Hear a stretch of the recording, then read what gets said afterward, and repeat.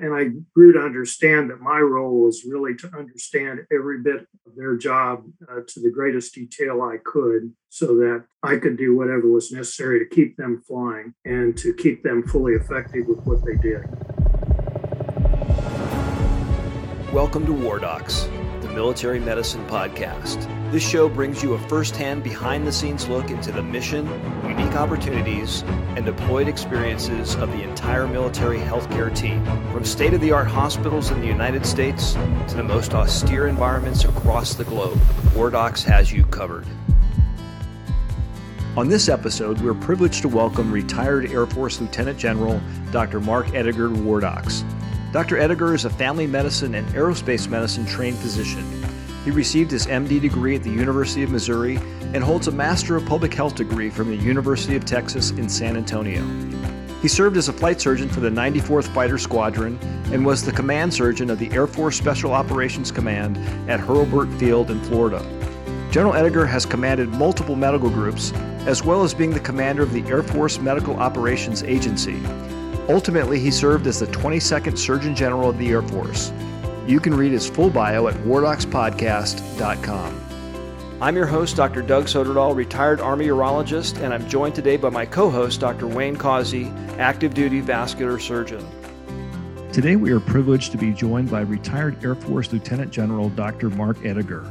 Sir, welcome to War Docs. Pleasure to be here. Great to be with you and your audience. General Ettinger, your background is a little unusual from the normal pathway of military physicians in that you trained and then practiced as a rural family physician for 5 years before you entered the Air Force. What led you to consider Air Force medicine as a career choice? Yeah, it was unusual in that I came to the Air Force as a fully qualified, fully trained medical specialist. Going through medical school, I was pretty sure that being a rural family doc was really what I wanted to do forever. And it was a great experience, and I did it for 5 years. Very successful, very hard work, and a great experience, both being a clinician with a full scope of practice with a community hospital, doing obstetrics, busy office practice, nursing homes. But at about the 3-year point, I realized that I really wanted something more. And I became interested in aerospace medicine and being a flight surgeon. I wanted to be an operational flight surgeon. And that's what interested me in the Air Force originally. I think also what attracted me to it was I really wanted to be a part of a mission, a big mission, doing difficult, challenging work and function as part of a larger team engaged in something worthy and something challenging. And being a rural family doc was plenty challenging. It was definitely worthy, but the opportunity to support a flying squadron and to be a part of a team making that flying squadron fully successful really appealed to me. And so that led me to the decision to go on active duty with the Air Force. And going in, all I really wanted to do was be a flight surgeon. That was my aspiration. So you did have that opportunity and completed an aerospace medicine residency and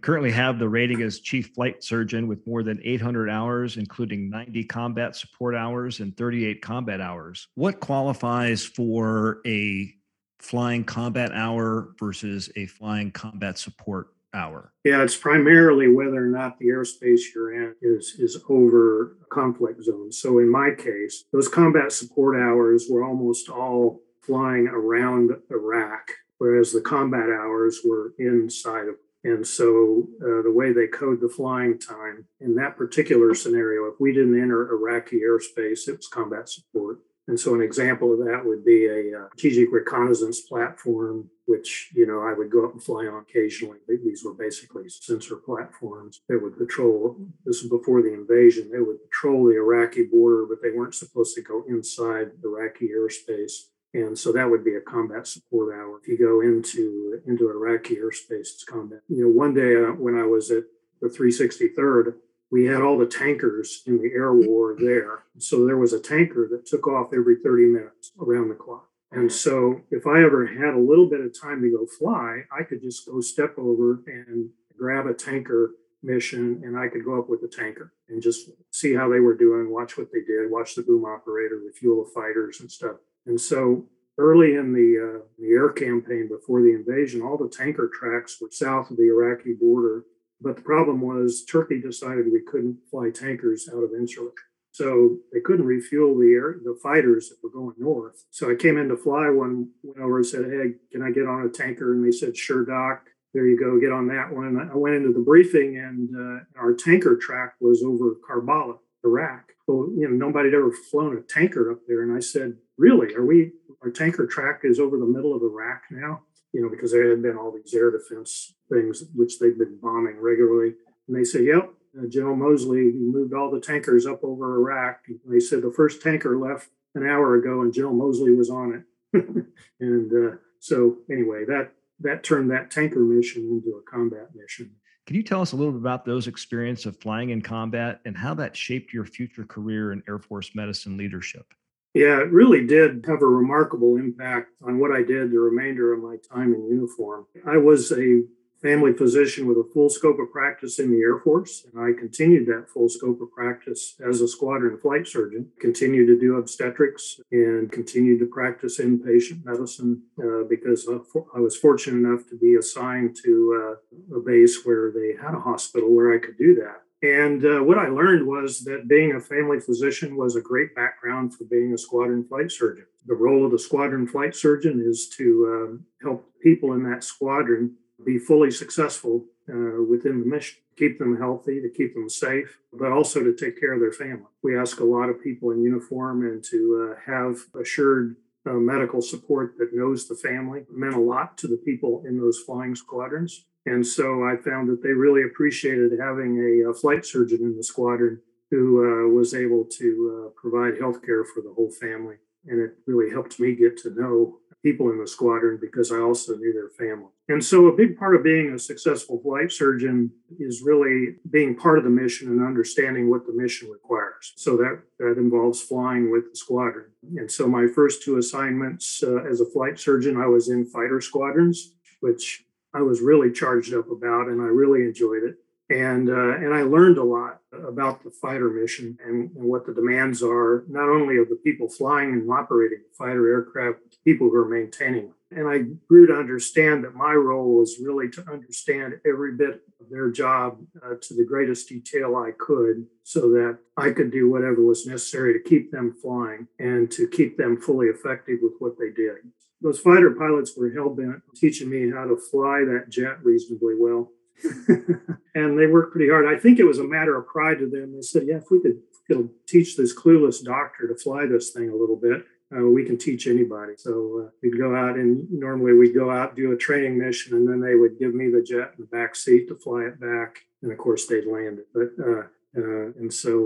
so I'd be sweating in the back trying to do this right, and they'd be making fun of me from the seat, and it was always a lot of fun. So what was the craziest maneuver that you got to do in a jet from the back seat? We got to do full acrobatics because one of my assignments was for a squadron that trained pilots, and so they flew the T-38, which is full, not supersonic, but it was a fast jet. And so when I was in there, they assigned me to a flight of instructor pilots they called the Graybeards. And so the Graybeards were these lieutenant colonels who weren't going to be colonels. And their last assignment in the Air Force was as an instructor pilot. And so I was flying with the Graybeards. And so I flew mostly with a guy named Larry Records, called him Motown. And Motown was amazing. He had done a tour in the Navy flying Tomcats carriers as an exchange pilot.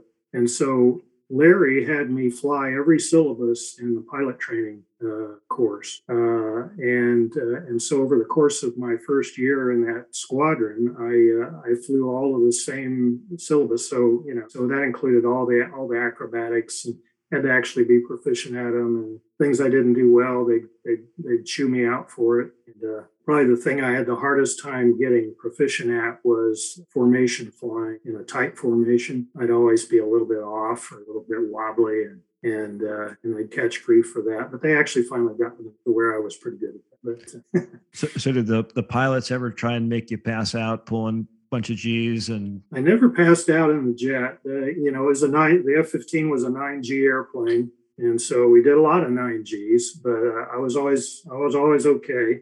I did pass out in the centrifuge, and that was being videotaped. And they used that videotape in training for several years till I told them to quit using it because it was embarrassing. But I never actually passed out in the jet. When I first started flying, the jet would really make me pretty queasy, not actively airsick, but that passed with time.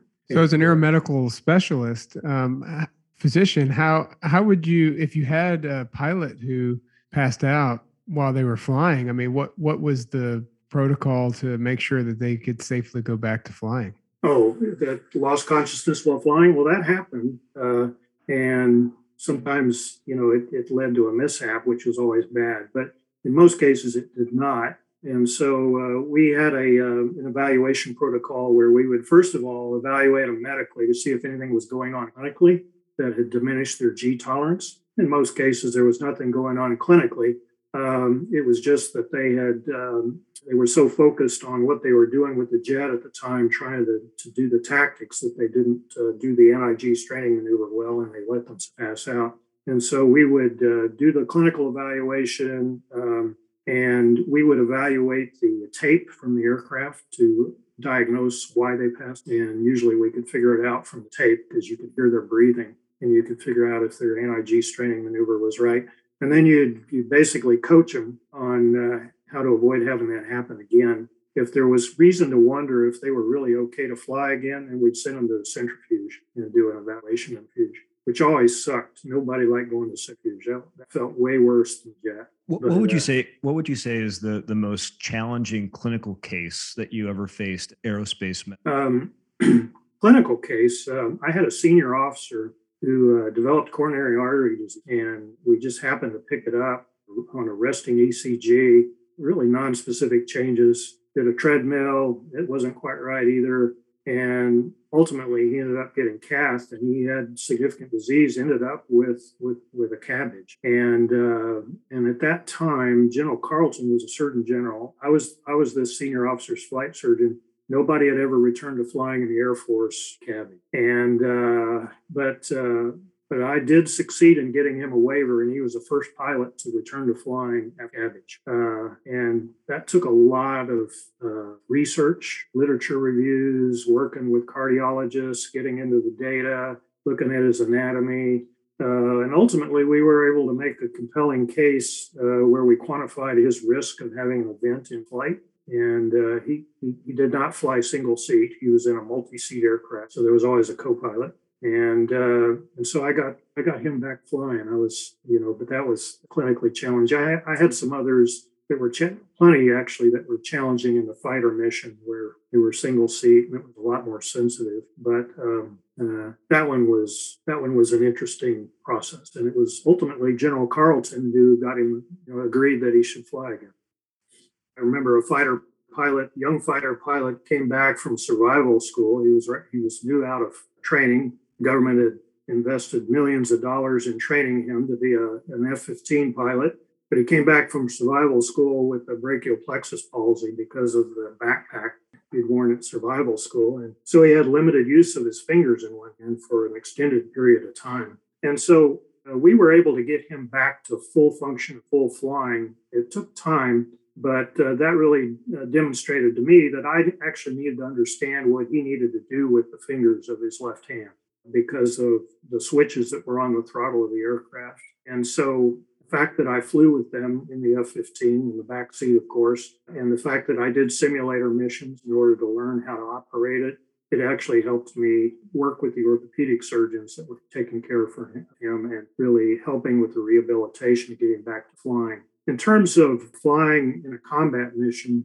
I think the thing that I came to realize from that experience was that they truly do train like they fight. And so flying a combat mission was, of course, different, but it wasn't that different from the many training missions that I've been a part of. And so that's the first thing I noticed is that they had standards and ways of communicating, of interacting, of preparing, and of operating that they sustained throughout combat, just as they did in training.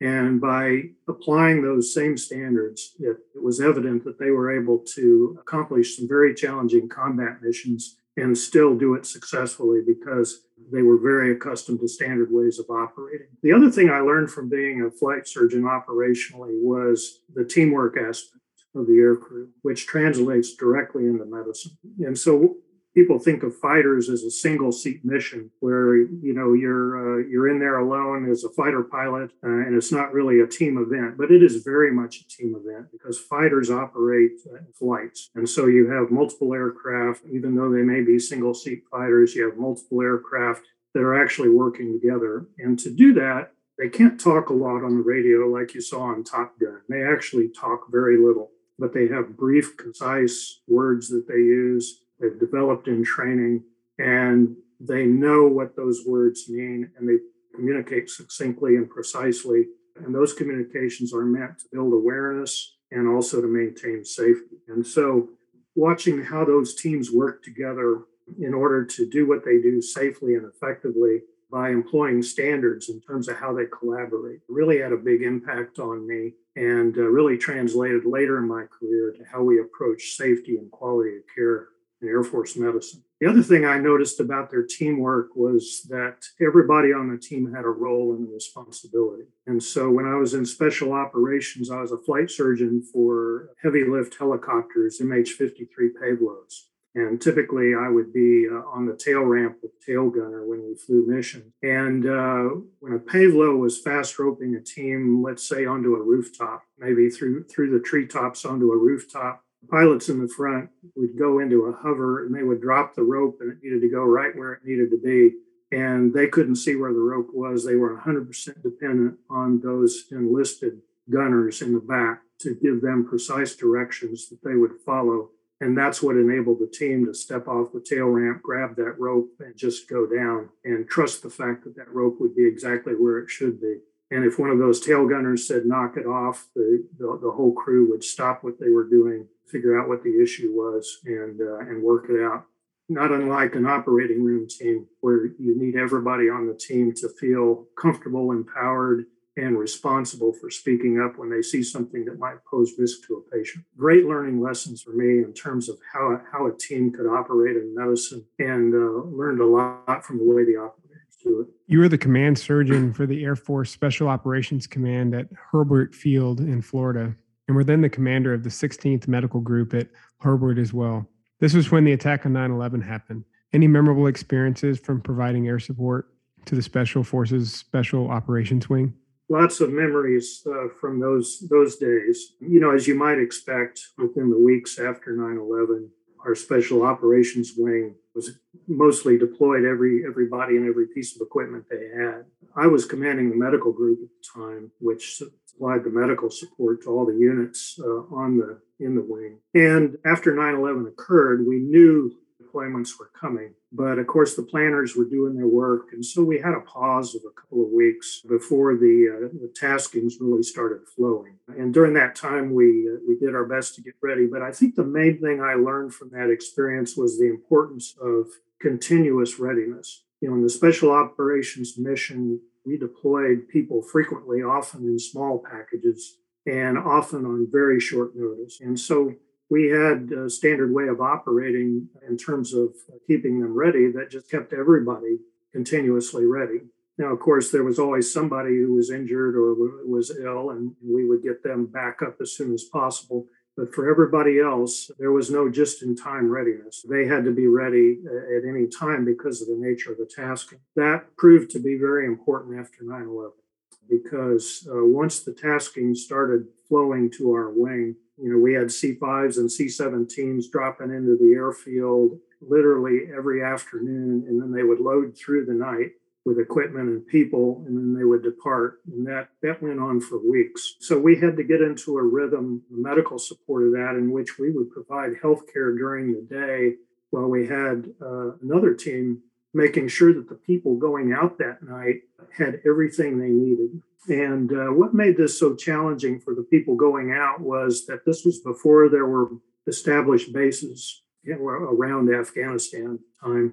And so they were truly going to bare bases. There were no tents, there were no chow halls, there were no latrines. They were going to a place that had a runway, and they were going to commence combat operations as soon as they got there. And so they had to be pretty self-sufficient for an extended period of time after they arrived. So we had to send them truly more prepared than you would for a standard deployment, for a sustained combat operation. And so we had to ensure that all of their chronic medical conditions, that they went equipped with medication and other items that would last them for months. And the thing that was extraordinary about it, what our team did there, is we had maybe only a handful out of almost 4,000 we deployed that had to come back for a medical condition that became unstable while they were there. So it was extraordinary work by the team, and really weeks of 24/7 operations, just getting special operations forces prepared and on their way. So you commanded the 363rd Expeditionary Medical Group that was deployed to Southwest Asia during the preparation phase and invasion phase of Iraq. What are some of the experiences and lessons learned from that assignment that you can share with us? Yeah, that was an extraordinary experience. First of all, when I got that assignment, that was the only 1 year tour for a medical commander in the CENTCOM AOR for the Air Force. That was before, well, it was following 9/11, but the other medical commanders in the theater were all rotating in the Air Expeditionary Cycle. And so I was graduating group commander, and I was selected to take command of a larger medical group. And I knew they needed somebody to go to what was then CENTAF, now AFCENT, and do this 1 year tour in command. And I volunteered for it. And it turned out to be one of the best decisions I ever made. And so we were responsible for supporting a wing that at the time was enforcing no-fly zones over northern and southern, primarily southern Iraq. And we were also at the same location as the Combined Air Operations for the theater. So it was a great opportunity for me to get familiar with how a CAOC operates and to really gain some initial experience supporting round-the-clock combat air patrols. During the time I was there was when the decision was reached to invade Iraq. And so the base I was on, it got much, much larger, became the largest air wing in the theater. And it was a coalition operation. So we had British and French air forces flying. So we were supporting them as well. We had Marine aviation there. We were supporting them. And so it grew to a very large wing. We had over 10,000 people there at the peak of our size. And then the 24/7 combat air operations commenced that went on for weeks before the ground invasion occurred as a preparatory action for the ground invasion. So it became a real lesson in sustaining 24/7 combat air operations weeks at a time and dealing with the performance and the fatigue issues and the health issues that came with that. The sorties that the crews were flying were very long sorties. The maintainers were working constantly at a very high tempo to keep all of the aircraft operational. So there were real fatigue issues in the maintainers. There were safety issues that arose both with the air crew and the maintainers that were related to fatigue. And so we had to work very closely with the operational commanders to ensure that the fatigue didn't degrade performance and that it didn't start to become a safety issue. And at the same time, we had to be ready for care for trauma. Now, obviously, we were not a trauma center or a trauma hub. We were there to support the air wing and the air wing operations. We did have some serious injuries while we were there, but it was not. They were not combat injuries. The other thing I learned from that experience was that when you're in a deployed environment, whether you're medical or whether you're an operator, you take on whatever role you need to take on in order to see that things get done, because there's really nobody else to fall back on. And so really versatility and flexibility became the key for both the medics and the operators. So it was an extraordinary learning experience for me, and really so impressed with the work of our team there. From 2003 to 2007, you were the command surgeon for HQ Air Forces in Europe. This was a time of high op tempo in the CENTCOM AOR, requiring the management of a significant amount of en route care from the battlefield to CONUS. Tell us a little bit about the successes and challenges you experienced during this time. This was directly following my 1 year as the Expeditionary Medical Group Commander in AFCENT. And in fact, I went directly from AFCENT to Ramstein to take on this job. I remember flying on the rotator out of Saudi Arabia, and it stopped for fuel in Germany, and I was the only guy that got off the airplane. It started right away, and the reason I started right away, as opposed to going home for a while, was that this was at the time when we had invaded Iraq several months previously, and the volume of medical evacuations from theater was quite a bit higher than was expected, and it was sustained. And that really wasn't anticipated. And so when I arrived at Ramstein, first thing I did that evening was I walked down to the contingency aeromedical staging facility just to see where they were keeping the patients that came off the airvac missions. And the facility was in a gymnasium, and it was mainly cots, and the gym was absolutely full. And I marveled at how many patients were in there. And these were all pretty much walking wounded or ill, whereas those that needed to be hospitalized were over at Landstuhl. And I would marvel to somebody at how many there were. And they said, "Oh, sir, this is only some of them." They said, "Billeting is full of the rest of them." So the situation was the flow of casualties and the flow of disease and non-battle injury from the force immediately following the invasion of Iraq was much heavier than expected, and it was sustained. And so that really prompted the need to really develop good processes there in Germany to be able to expeditiously process those folks, take care of them, get them the care they needed in a timely way, and then get a disposition, get them back to the fight whenever possible, and get them moved to CONUS when that's what needed to happen. And so it was a great experience working with the Landstuhl commander, then Colonel Rhonda Cornum, and she and her leadership team did an extraordinary job of developing processes for doing what needed to be done, and really seeing that those that were evacuated were evaluated immediately on arrival, got what they needed quickly, and then got a disposition, and then went either back to the theater or back to CONUS. That proved so essential later in that tour when we had tragic events like the dining hall bombing in Mosul or the Battle of Fallujah that really turned into sustained mass casualties moved through the en route care system. The work that we did with Rhonda Cornum and her team to really get all of the processes set up and stabilized actually proved very important to being able to meet those mass casualties that occurred during our tour there. Following that, you went on to take some very senior Air Force medicine jobs, including Commander of AFMOA, Deputy Surgeon General, and then ultimately Surgeon General of the Air Force. Tell us some of the challenges of those jobs and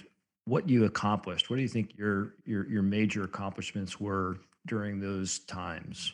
Yeah, so as I was promoted to Brigadier General, General Raudebusch, the then Surgeon General of the Air Force, gave me the job to take command of the Air Force Medical Operations Agency and stand it up in San Antonio. And with that came the charge to consolidate the management of Air Force healthcare operations out of one organization, whereas previously it had been decentralized across 11 major commands. And so we took that on at AFMOA, built a team, and with that came the opportunity to really overhaul our processes for providing healthcare with an eye towards quality and safety primarily, but also with an eye towards overhauled, transformed primary care. This is when I started to apply some of the lessons with our team, and a lot of help from the other leaders in Air Force medicine, some of the lessons learned from watching how aircrew operate in a flying mission. And so we implemented the patient-centered medical home across Air Force medicine, which is really a team-based approach to primary care. And so it's about utilizing all the skill sets on the team, establishing standard practices and procedures in primary care medicine with an eye towards providing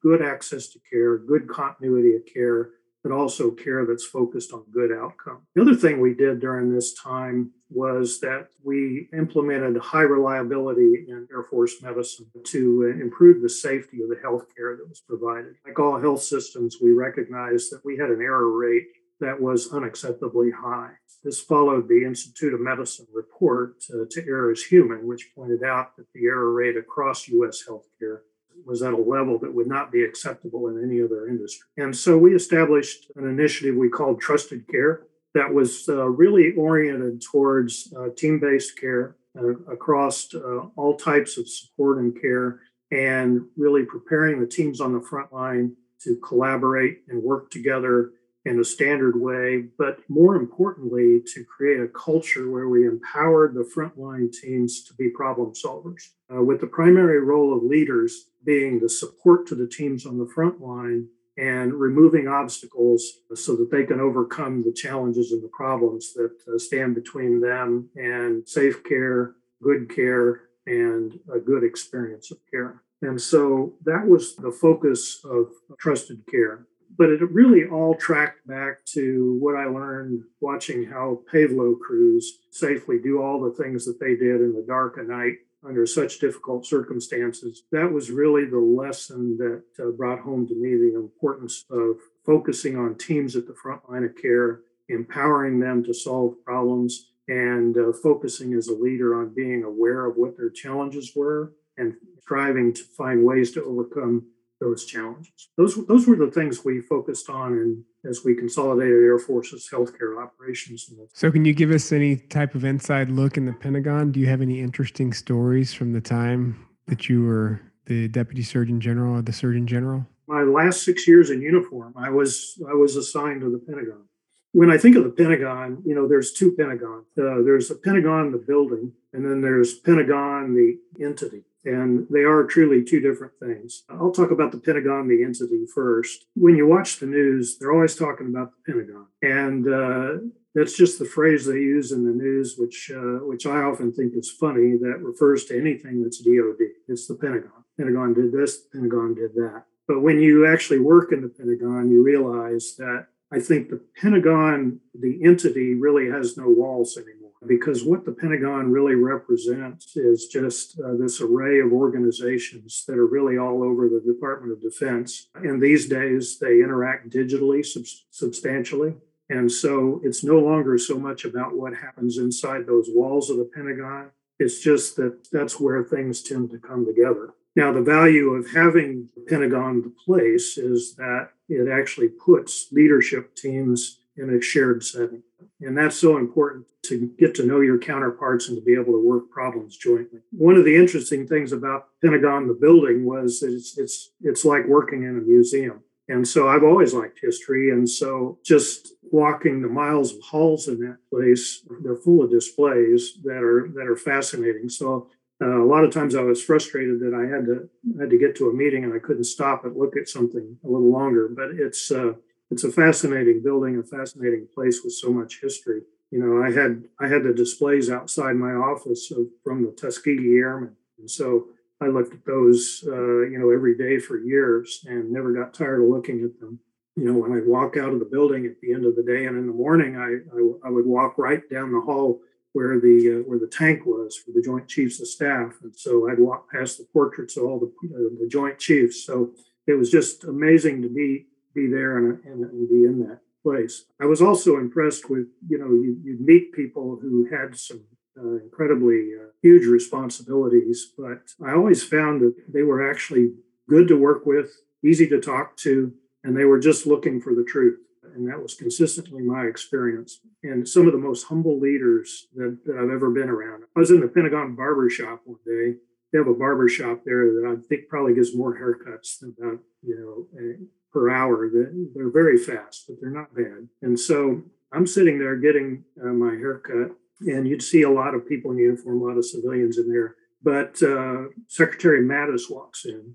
And it turns out I was in the chair for his barber. She had been his barber for years. And so he just sat down and waited his turn while I'm getting my haircut. And I was immediately immensely uncomfortable. I said, holy smokes, the Secretary of Defense is sitting there watching me get a haircut. But actually what that really signified to me was here was a humble leader who came into this barber shop, probably previous Secretary of Defenses had never been in. And he was perfectly fine with sitting down and waiting his turn to get a haircut. And I subsequently had some opportunities to interact with him at the time, and I found that to be entirely his character. Probably one of my most interesting operational times in the Pentagon was during the Ebola outbreak in West Africa, when they were holding tank sessions, meetings of the Joint Chiefs. And it was one of those rare occasions where the tank session was primarily about a medical issue or a medically induced crisis. So those were very interesting tank sessions as we sat in there and deliberated what the U.S. Department of Defense contribution could be to the response to the Ebola crisis in Liberia. And subsequently, we did set up an Air Force field hospital in Monrovia that was staffed and operated by a tremendous team from the U.S. Public Health Service.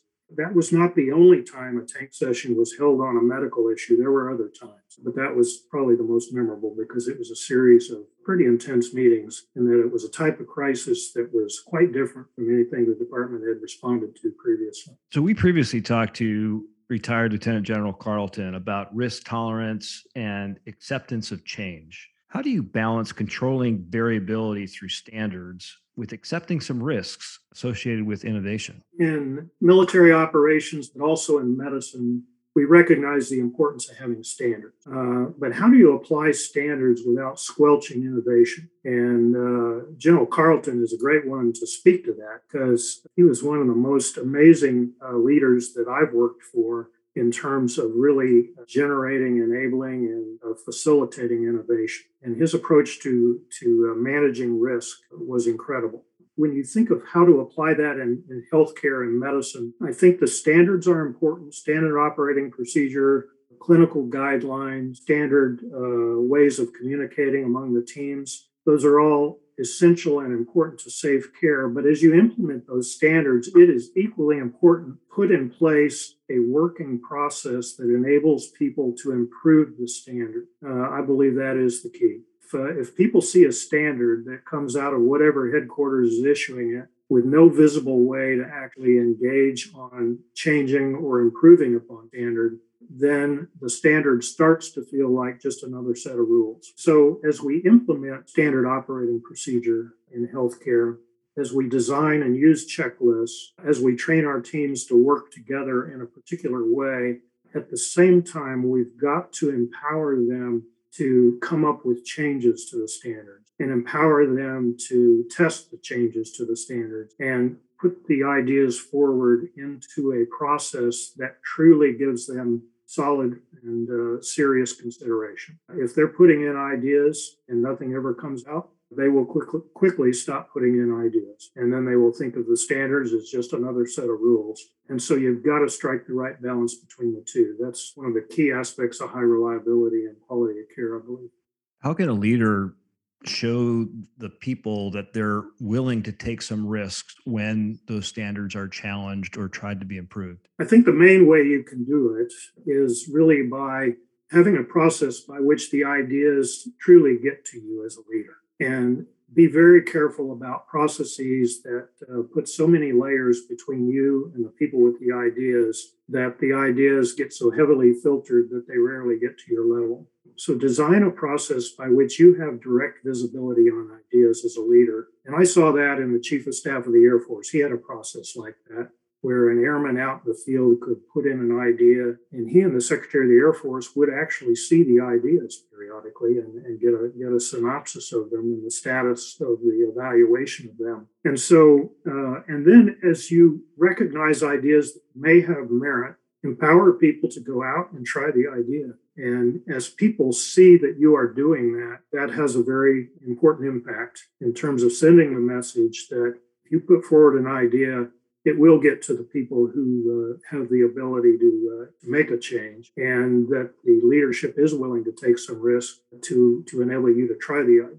When you first took over the responsibility of being the Surgeon General of the Air Force, what did you find was the biggest leadership challenge? And as you progressed through your job, what did you learn that helped you overcome that challenge? I think the big challenge during my tenure as Surgeon General was during the time when Congress was working to draft the 2017 National Defense Authorization Act to really overhaul military medicine. And so there was a series of dialogues with the congressional staff about how that could be done. And so what was hugely challenging about dialogue was, even as we were having the dialogue, the requirements for our deployable support were evolving and changing. And it was evident that we were on the precipice of being able to take more diagnostic capability and more intervention capability into the operational arena than ever in our history. And I think vascular surgery is a great example of that.